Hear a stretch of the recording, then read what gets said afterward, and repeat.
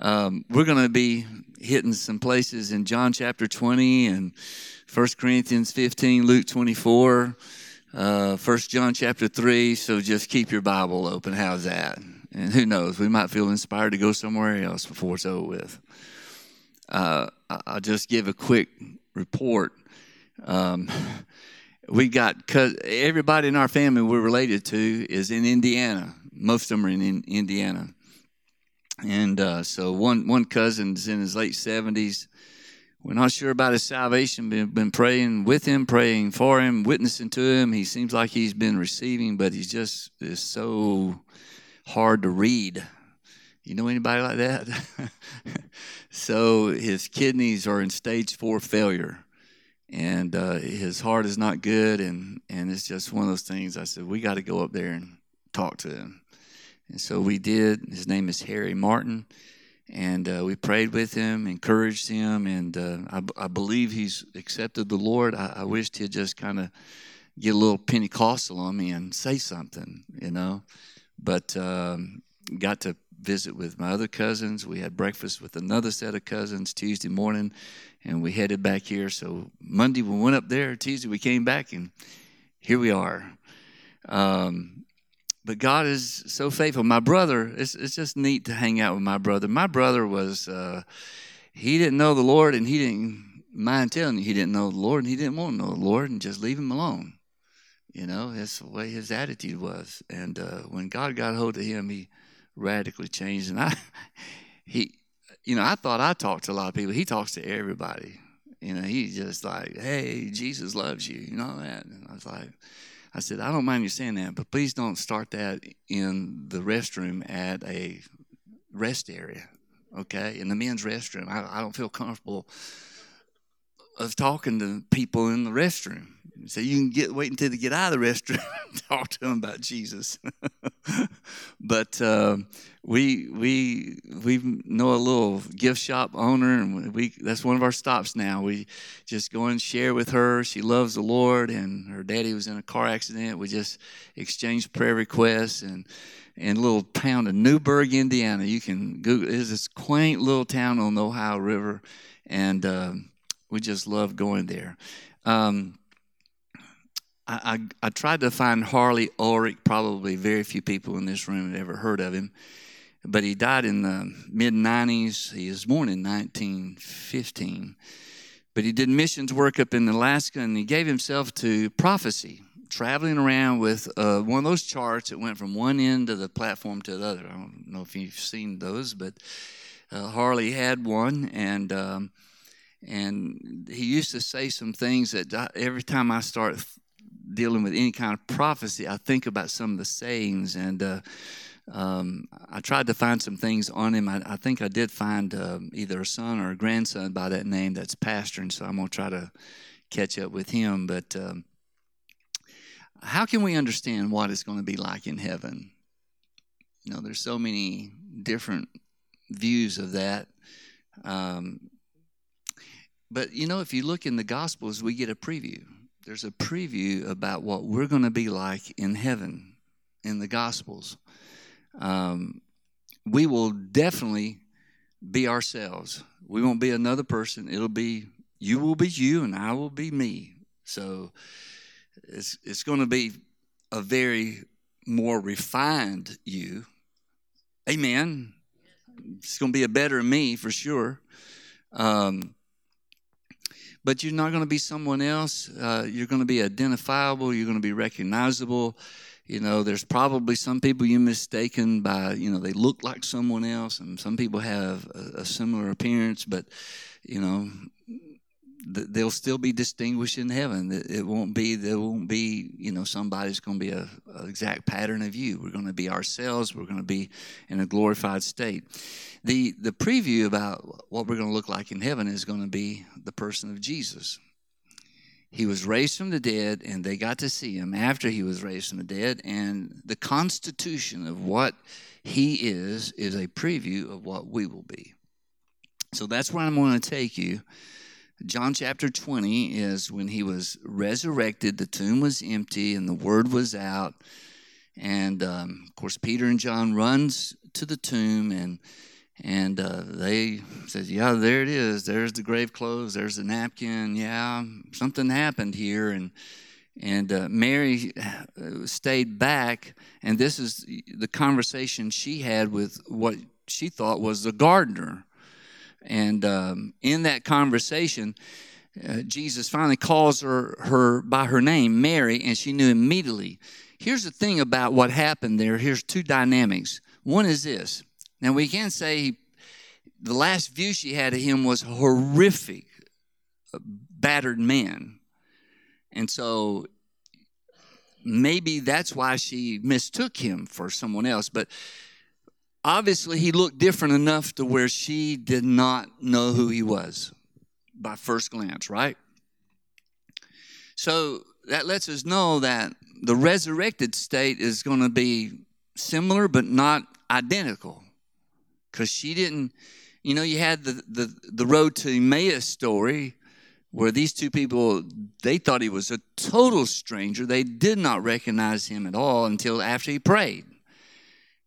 And it could have been that they were shielded because their eyes were open and then they realized who it was. So it might have been that there was this shield, this covering for them to have this visitation with him without them knowing right off the bat.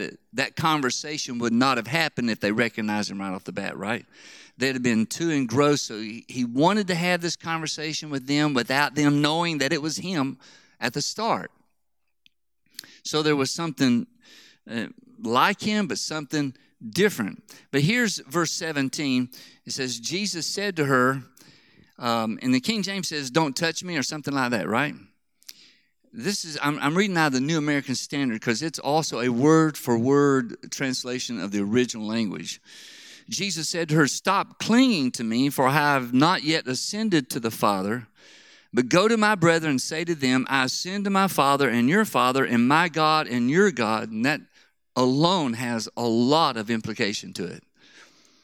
Mary Magdalene came announcing to the disciples, I have seen the Lord, and that he had said these things to her.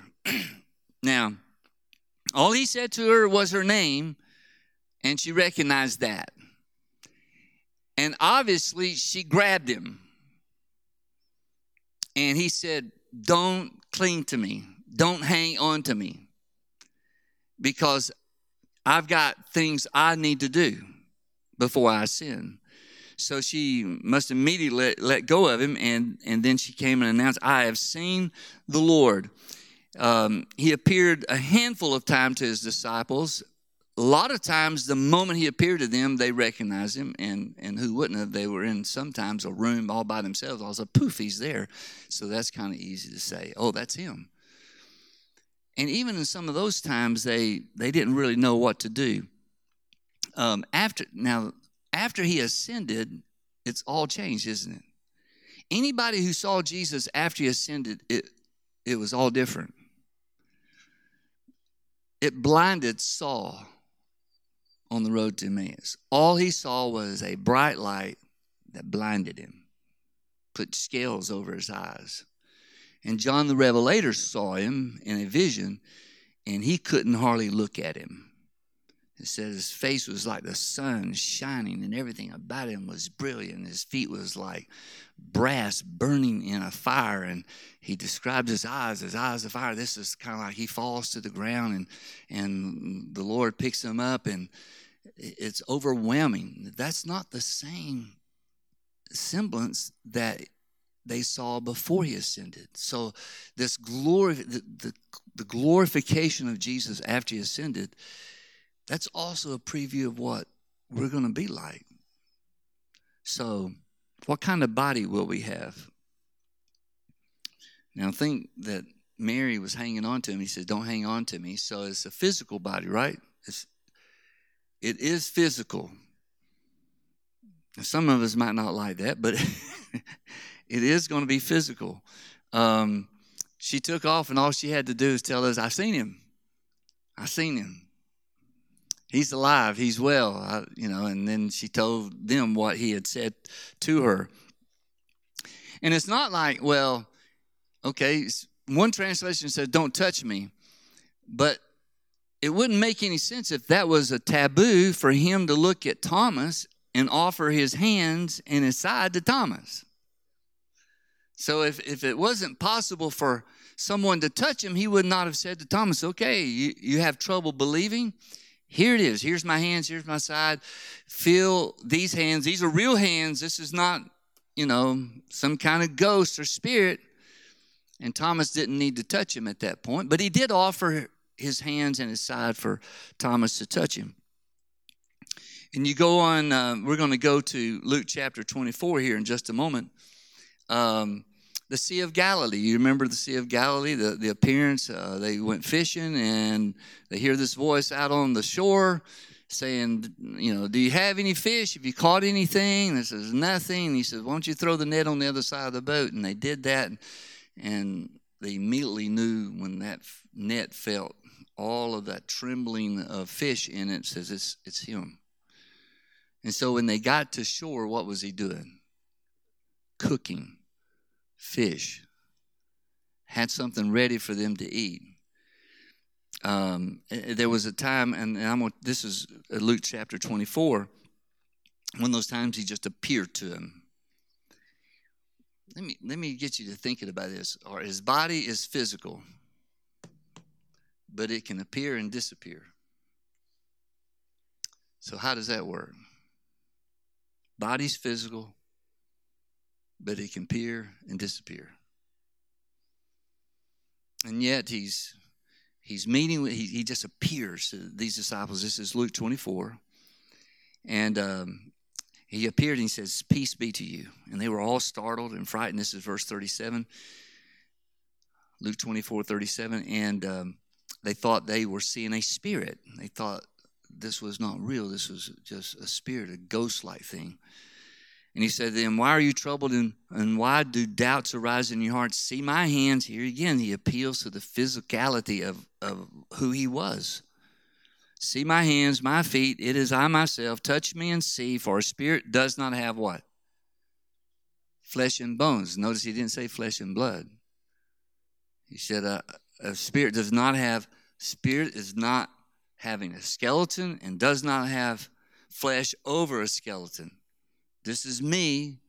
Spirit can have what I'm standing in front of you, offering for you to touch. And when he had said this, he showed them his hands and his feet. And while they still could not believe it because of their joy and amazement, he said to them, what? Have you anything to eat? And they gave him a piece of broiled fish, and he took it. I like verse 4. He took it and ate it right in front of them. I just think that's so neat. Okay, you bunch of unbelievers, watch this. And he just sits there eating the fish. I don't know about you, but I think it's going to be so cool to have a physical body and eat, and it don't matter what you eat. I'm having to watch everything I eat right now to be healthy, but it doesn't matter. Amen. I'll take that. Take that any day. So the kind of body that Jesus had was physical. It was his body. But get this, it was not subject to physical law. Even though it was a physical body, it was not subject to the natural law in physics. How does that work? Right now, our spirit is limited to this body. When someone says, I'll be there in spirit, I says, no, you're not. Your spirit's going to be where you're at. You're not going to be sending your spirits. I know what they mean when they say that. But our spirit is limited to this right here. Our spirit just can't do probably what it longs to do because it's got to do it through the prism of this physical being that we're in, this body, this house, this tent. And Paul kind of talks about this as kind of like a tent, and when we pass away, it's like folded up and set aside waiting for it to be changed to a better tent, to an immortal tent. But what happened, I think, and maybe this is just speculation on my part, is that the spirit now determines what the body does, not vice versa. And when the spirit, how fast is spirit speed? that's how fast we will be able to move. And that's why Jesus could appear in a room, boom, and leave just like that. A physical body, boom, he's there. It's kind of like the body is now subject to what the Spirit wants and what the Spirit is going to do, not vice versa. Right now, it's just the other way around. And it shows that he could eat. He was touchable. The body that he had was real, but the Spirit was in charge of that. I want to take you to 1 Corinthians 15. And this is one of the great chapters on resurrection, but I'm taking you just for a specific reason on Jesus is a preview of what we're going to be like. And there's another passage that's very much more identifying that principle. But in 1 Corinthians 15, Paul is talking about resurrection, and this is later on, this is verse 20. He said, but now Christ has been raised from the dead, the first fruits of those who are asleep. He's the first one to have this happen. For since by man came death, by man also came the resurrection of the dead. For as in Adam all die, so also in Christ all will be made alive, but each in his own order. This is an order. This is the sequential thing of resurrection. Christ is the very first one, the first fruits. After that, those who are Christ at his coming. So we're going to be a pattern. He's the pattern that we're going to follow. It's going to be like his resurrection. What he did is going to be initiated in us when we're raised from the dead. He is the preview of heaven. What you see in him, we're going to be like him. Then comes the end when he hands over the kingdom to God and Father, when he has abolished all rule and all authority and all power. So we will be known as we are known. This just kind of going back over some of the things we will have a physical body, but in a different dimension. It'll be us. We will eat. We will drink. He said, how do you know that for sure? Well, Jesus said to his disciples, we're not going to have this Passover again until we have it in the kingdom. When all of this is set up, it's going to be on. There's going to be a marriage supper of the Lamb. I do believe if they said there's supper, there's food. And there's going to be something to drink. And it's all part of what is God's design to make this what he's always wanted us to be. He's going to remake us like he's always wanted us to be. And he sent his son to be the first, the prototype, to be raised from the dead, to blaze the trail, to go through the door and come back through that door and tell everybody that he could tell in that time frame, this is what's going to happen, and you're going to follow me, and this is going to happen to you. How old will we be? How old will we look? How's that for a better question? We're going to look around about 30 years of age. And you say, well, what's the scripture for that? Well, I think it's going to be 30 years of age. It's or 33, somewhere along in that, 30 or 33. That's the optimum age. I can tell you this, I don't think there's going to be baby strollers in heaven. I don't think there's going to be wheelchairs. I don't think there's going to be ramps. I think the person was crippled up from birth, from cerebral palsy. Their body's going to look like what it should have looked like. There's not going to be any amputees. There's not going to be any blind or deaf or any maladies. We're going to look exactly the way God intended us to look around 30 years of age. I do have a verse to back that up, by the way. I will give you a verse, okay? 1 John chapter 3. And I think there's enough exegesis here to back up my claim. I didn't see any handwriting on the wall, but I believe, how old was Jesus when he died and was raised from the dead? About 33. Listen to this. I like the way this chapter begins. You know, he talks about, well, verse 2, we're just going to, he says, "Beloved, it doth not yet appear what we shall be. But we know this, when he appears, we shall be like him, for we shall see him as he is." Not as he was, but as he is. What they saw in that garden tomb area, what they saw in those meeting rooms, what they saw on the shore of the Sea of Galilee, that is what we're going to be like. He is the first one to step into that dimension. And by stepping there, he says, you trust me, you're going to be right here with me. You're going to take on the same dynamics. I'm the one who brought you into this dynamic, and this is how you're going to look. This is how you're going to function. This is how you're going to be. And this, he goes on to say, that the person who has this hope, has this sense of confidence, purifies themselves even as he is pure. That the lodging in our souls of that truth, knowing that what's on the other side of the door of death. I know people have had near-death experiences and have died and been raised from the dead and come back, and, you know, the little boy with heaven is for real, and there's all kind of testimonies. The one we went through, you know, they come back. Dr. Mary Neal has a great story. There's all kinds of people who've been there, looked into the portals, turned around, came back, and shared what they saw, and people said, well, you know, what that's not equal to the Bible. But you can tell by this passage that that's exactly what happened. That he walked through death's door, turned around, came back, showed them what he looked like, and he says, you just trust in me, and this is what, I'm the first fruits of what this is going to happen to everybody.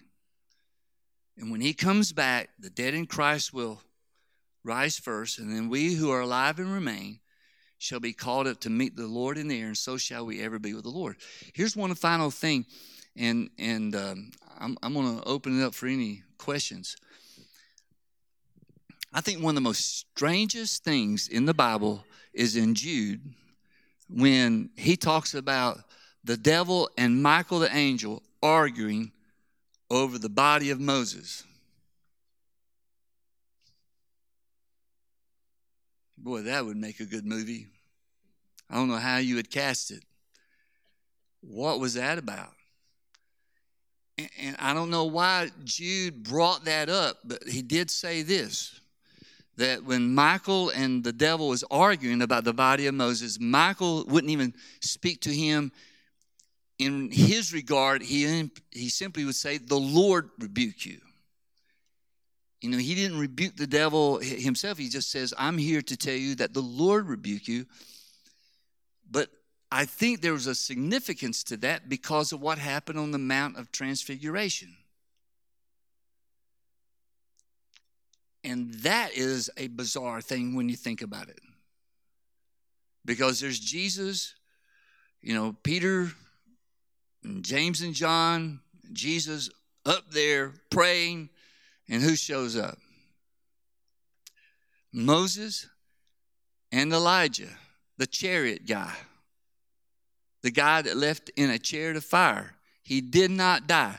They went around trying to find his body that fell out of the chariot. They did that. They thought, well, he fell out of the sky. No, he didn't fall out. He went on. However, his body had to be changed in some way. Did it not? And here is Jesus, and Moses and Elijah appear like in the same form. I have no idea what that is about in Jude. If you have insight on that, I would like for you to tell me. I just think it's weird what is going on there. But I also know that somehow it's linked to Moses and Elijah coming back. And you know what they're talking to Jesus about? Just talking to him about his death. Whatever they were telling him was helping him to prepare himself for that. And I don't think it hurt for two of the greatest men in Israel's history to be standing in front of him, talking to him and encouraging him. Because here they are. They've been gone for a long time. And here they are. They look like they're doing pretty well. They're out and about. And, Peter, he just goes crazy. Like, we need to build something here. We need to build a tabernacle for him, and for you. Well, I think I would want to, hey, we need to mark this. We need some monuments up here. But it's like God was saying to them, and he told them, he put them on silence. He said, you're not supposed to talk to anybody about this until my death. And he was like, wonder, death and resurrection. They said, well, what's that about, his death and resurrection? So they were not allowed to talk about that. It was classified information. And for some reason, they saw it, so somewhere along the line, they could communicate, hey, we saw Moses and Elijah, and this is how they looked. And lo and behold, Jesus is raised from the dead, and he looked kind of the same, but different. I don't know about you. I'm kind of looking forward to that this here is going to be changed to where there's no back problems and there's no other problems. It's all going to be fixed. It's all going to be new. No sickness. No Alzheimer's. And there's nothing wrong, as David Morgan said to me about my mom dying from Alzheimer's. He said, Brother Lynn, you need to know this. There's nothing wrong with your spirit, your mother's spirit. It's her body that's got Alzheimer's, not her spirit. Her spirit's as good as it's ever been. And I got to thinking about that. I said, that's right. They can't touch her spirit. I don't know what she maybe longed to be able to try to tell us, and she was locked into this body that was deteriorating, and she couldn't tell us. But the moment she took her last breath, the first words I said to my other 5 siblings says, she doesn't have Alzheimer's anymore, I tell you that. She is free. It didn't hang on to her when she exited that body heading toward heaven. And that is our hope. That is a hope. It's not a wish. It is an assurance that that's going to be what we find, what we discover. So if you have a different angle, I welcome you to share it. And if you know what was going on about that argument over the body of Moses, I welcome your insight to that. So, any questions? I have heard there is a book of Moses, and I don't know who refers to it, or whether anybody's ever read it, or if it's still... Besides the first 5 books of the Bible. Right. It's called the Book of Moses. You know what I'm talking No. about? Well, I just thought maybe it was an extra biblical thing that had additional... Probably is. Because where did you get that from? Short of just being... Where did you get that about Michael? Well, he's is the half brother of Jesus, so and it's very short. Judah's just a single chapter long. I think I don't know why that's in there. It's kind of like, okay, what was that about? And see, nobody was with Moses when he died. He was up on the mountain, and it said that God buried him. Well, where do you think God buries someone? I don't think he's going to dig a hole in the ground. Somewhere in all of that, there was some kind of spiritual dimension going on to where there was a confrontation about that. But I'm sure that people's got angles to it, but I'm not sure if anybody knows for sure what that was about.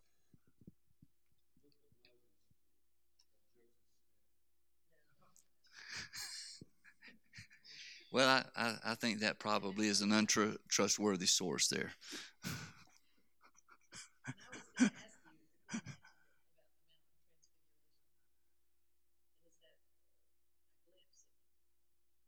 Yeah, they would change. Their countenance was they were transfigured, turned solid white.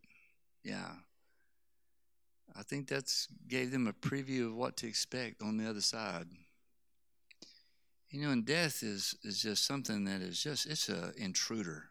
Nobody likes that to intrude in your family. I'm going to have a part in a funeral tomorrow of a guy I just visited one time, prayed with him at Forest Manor, and his family wants me to share in his funeral tomorrow. Yes. You,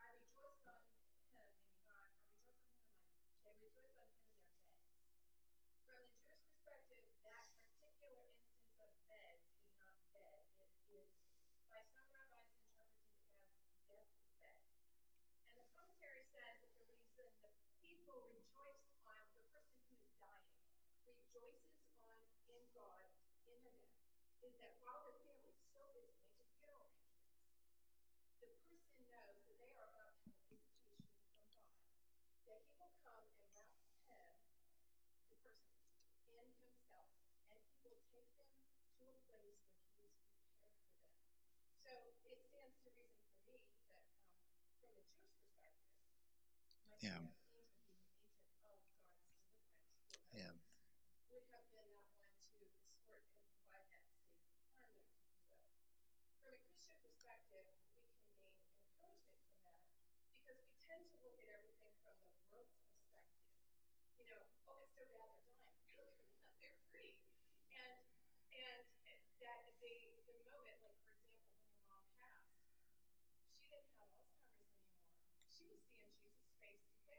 Exactly.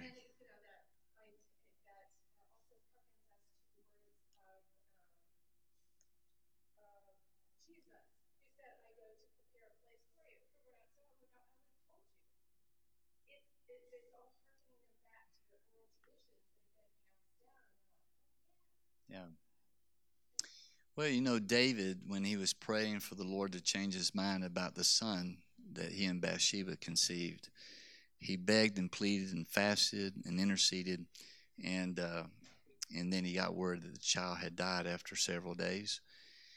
But one of the things he said that kind of gives you an insight into even in that time frame was he says, "Well, he can't come back to me, but I can go to him."